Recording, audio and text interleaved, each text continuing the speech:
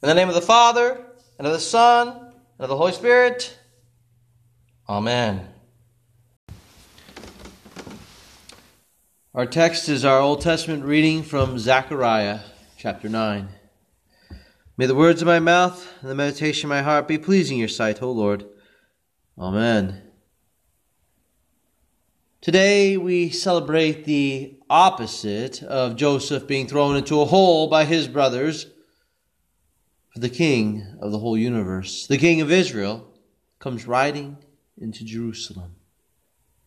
Israel has been waiting for this moment. They have longed to have their king.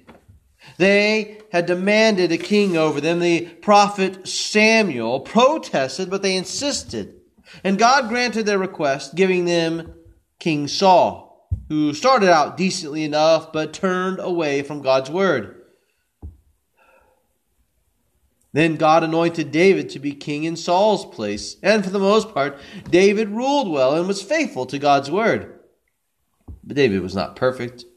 He failed in several ways.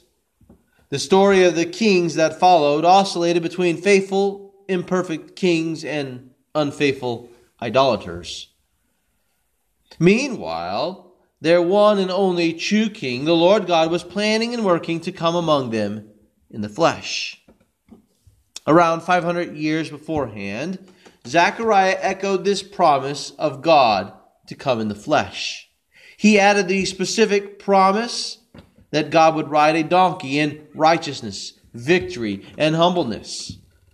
Now, this picture of their king is certainly an odd one because generally kings rode horses, mighty steeds who could carry them quickly and into battle if necessary. Because of their strength, horses also indicated power, and to that end, prestige. Still today, when we talk about mechanical engine power, we use the term horsepower because we measure its power against that of a horse. And yet it is donkeys, not horses, that are known as beasts of burden. Donkeys are considered stronger than horses. But in war, raw strength isn't enough. Speed is an important factor, among other things. But these are not important factors for Jesus. He has come to bear our burdens, to carry our sins. So how appropriate that he rides in to fight our battle and war, not with a horse, but with a beast of burden. He's going to fight in battle by carrying your sins, all your sins, and all my sins. His strength and glory will not be in swiftness or the power of outmaneuvering his opponent. His strength will be in taking all the hits his opponent gives, in carrying all the evil of mankind, in bearing the price and beating for every sin of man.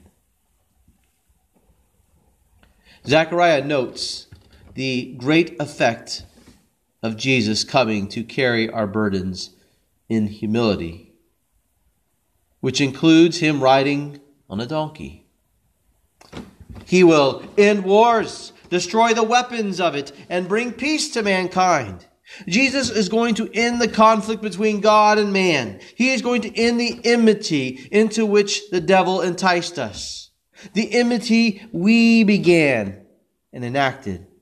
The king will bring it to an end. This enmity was like the enmity between Joseph and his brothers. Joseph was the favored son of Jacob, whom God renamed Israel. His father had given him that nice robe of many colors. His brothers took him and threw him into a cistern, a pit which was dug to collect water. In this case, it was dry. It was waterless, and he was trapped in that pit. And when his brothers got him out, they sold him into slavery. In sin, we became like Joseph and his brothers, at odds with God. We became separated and stuck in a waterless pit. Not that God put us there, but we put ourselves there. We got ourselves stuck, prisoners to sin without hope. But our King has given us hope. He has ridden into our trouble to rescue us. He has come to deliver us from this dry cistern. He has come to raise us up out of the pit and to restore us to himself.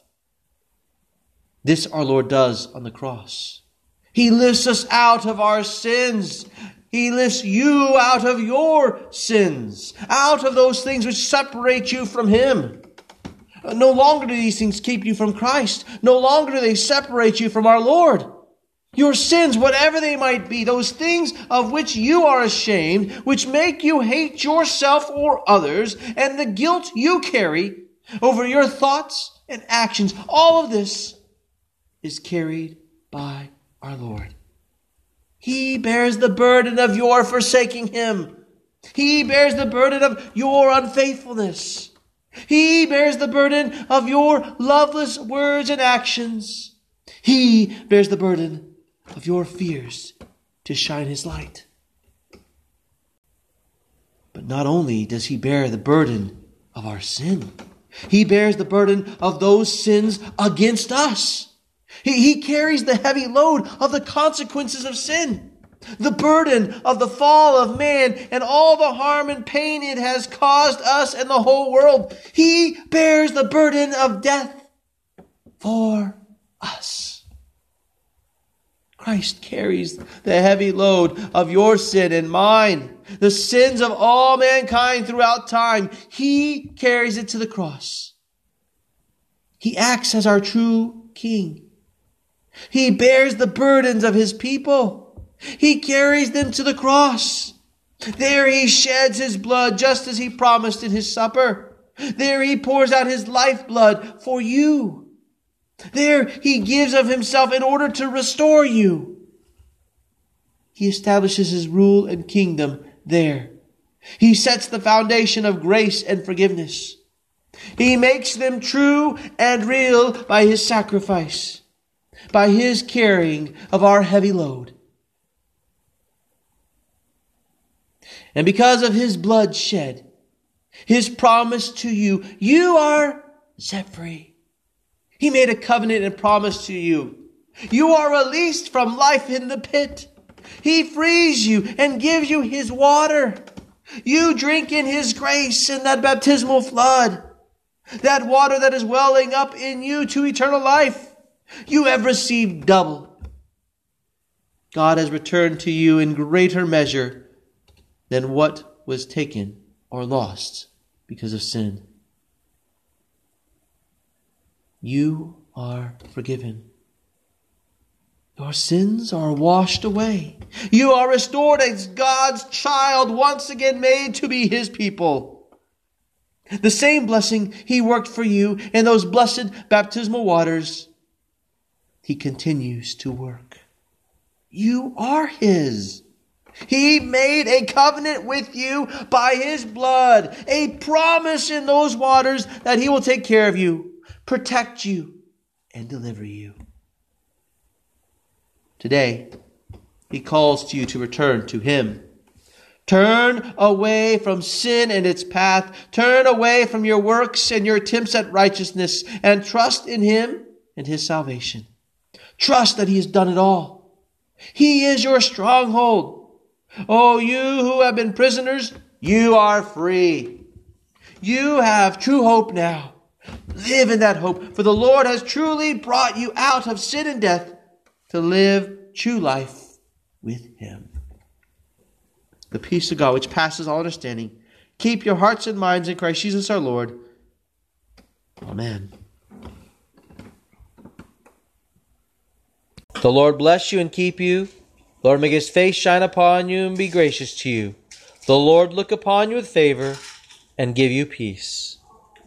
Amen.